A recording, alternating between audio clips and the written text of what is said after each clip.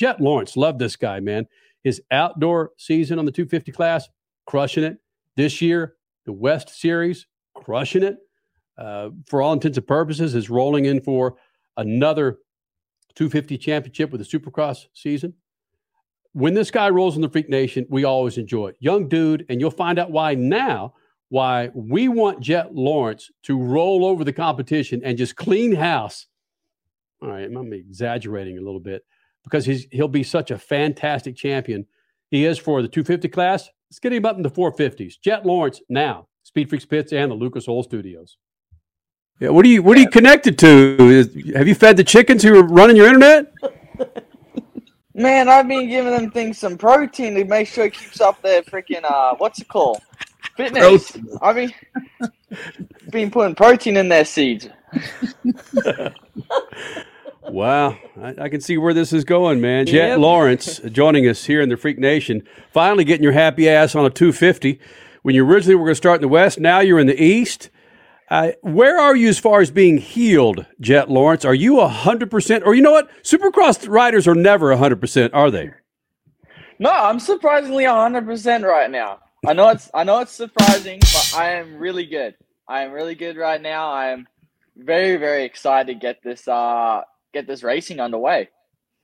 It was less than 2 months ago that you had a cracked rib, and less than 2 months later, you're almost 100. You are 100%. Yeah, it sounds crazy, I know, but yeah, I am good and ready to race. Whoa, was that Nikki Hayden's? Whose suit was that behind you? That Repsol? That was a Mark Marquez one. It's one of his practice suits. I got it for a Alpoint Star video, and he let me keep it. So, and I gave him in return a custom Mark Marquez Jett Lawrence gear. So, wow, holy cow. So yeah. So all right. Pretty cool. A couple champions hanging out. I'm glad you got back to the shoes because it's the shoes. It's the shoes. Yeah, I'm a little addicted to my shoes, you could say. Yeah, right. Exactly. They look good. You had anything up there that's stands out and is worth more than $1 million? Probably not that much. I would say. I mean, if I probably bought a set of shoes that expensive, my manager, my mom, my dad would probably give me a good right hook to the mouth. So to pull me back in line. But probably the ones I could stand out that I could see is probably which side? This side. Those ones right there. Those are probably my favorite. Are they Nike? Why? What are they Nike? Crash? They're all freaking. Well, no, they're not all. No, Nike. they're not all Nike, but a lot of them are. They're all Nike. They are. Yeah. Why are those your favorite? What is that? The one that Jordan won his 6th championship with, or something? Why are those your favorite? One, because it's different. The Nike ticks backwards. It's a Travis Scott shoe, they call it. It's a Travis Scott and Nike shoe. So that's probably one of my favorites. And it's a nice little color combo. It's got a bit of blue, white, black, some cream. So very stylish. I think it's beautiful, though, man. You got that Dennis Rodman jersey behind you. Both of you guys are crap starters. You're hell of athletes, but you're both crap starters, and you follow in his footsteps, Jett. 100%. I think he's one of the most. I don't even think I could say that, but he's one bad dude. I could say. I'm gonna say he's one bad dude, and I don't think I'll ever be the level of his badness. But hey, he's one of those greats. I feel like, and I'd love to kind of get my name, maybe not in the same sentence as him, in the same category, you could say, but hopefully up in that kind of legend, you could say names. Jett Lawrence, 250 pilot, Supercross Series kicking off in the East Series, or the East side of the Supercross Series. Of course, the 250 outdoor champion joining us here in the Freak Nation. If you could pierce your lip and your nose and would guarantee you a 450 championship, would you do it? Oh, 100%. I'd do it in a heartbeat. Come on now. I'd do that. I'd do it today if you told me this. Well, yeah, you said guaranteed a title, Kenny. Yeah. That's huge. So, yes, of course you would. Of course. I mean, it's a lot easier than going through all the hard work and blood, sweat, tears we have to go through. I mean, a little bit of pain for and broken ribs. Yeah, exactly. Just a little bit of pain for like a couple seconds ain't going to hurt as much as a whole year of hard work. But it sounds like your mom and dad, they have a little vigilante justice, and they'd whoop your ass if you cross them, and that might piss them off if you walk around with a big freaking saucer in your lip.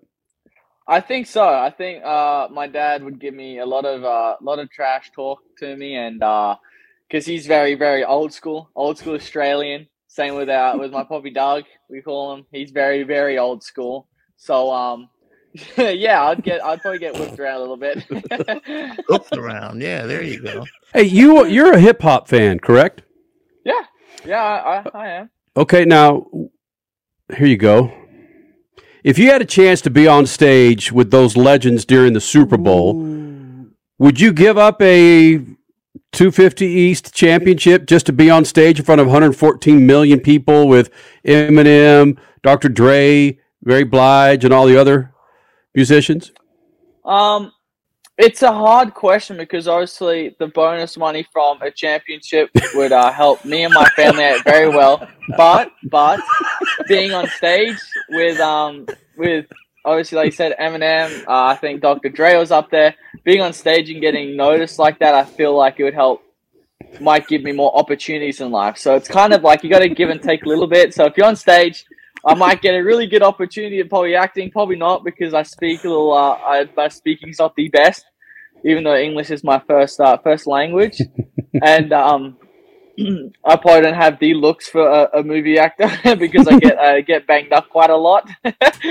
So yeah, I don't know. It's a hard one because the championship's always nice, but then probably getting the opportunity to be up there with Snoop Dogg, Dr. Dre, and all of that, I think that would definitely be a really, really cool experience. So it's a very hard one. I don't think I can really give you an answer.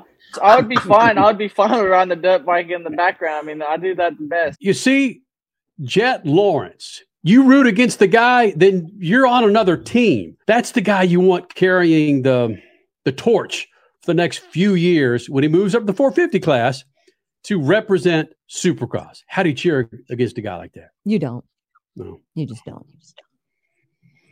I mean, Statman, we've seen Supercross riders come and go, some with the personalities of a freaking boot, and others with a personality like Jett Lawrence that you wish would go out and win some freaking races because what it would mean to a series and the popularity.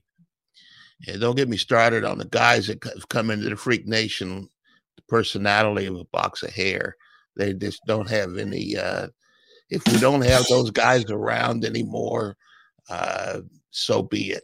But there's enough who turn the needle that people can stand up and cheer for, whether or not you like Supercross. McGrath, I'm going down this road again, Crash. McGrath, Carmichael, Stewart, and Reed are personalities you could cheer for, whether or not you like Supercross. I'm trying to figure out where you can buy a box of hair. I mean, I don't even think beauty salons sell those. You've been on Google lately? Yeah, well, right. I'm sure Amazon has. We are partial. Amazon and ask for it. They'll send it to you in 2 days. Box. We are partial to a number of riders out there. Jeremy McGrath was on our very first show, June 25th, 2007, came into the studio. Ricky Carmichael, when he's running the 250s, came into the studio and was a special guest with Vince Neil of Motley Crue. James Stewart, his very first big boy interview was in our studio when he was 14 or maybe 15 years old, and we were asking him questions that we shouldn't have, frankly, of an 18-year-old. So we've got some love for a lot of Supercross riders out there in the Freak Nation. And if you're watching the dang show on MAV TV, you see Ricky Carmichael's pants from 2006. His race at Arlington, and I would pan up and show you the Longhorn. But regardless, I digress. Real quick, though, James Stewart's podcast, Bubba's World, awesome. And it was really cool also to see Malcolm Stewart hanging out with Antron Brown, just to bring a full circle of all motorsports and respecting each other. Malcolm Stewart hanging out with Antron Brown at the Gator Nationals last weekend. Way cool.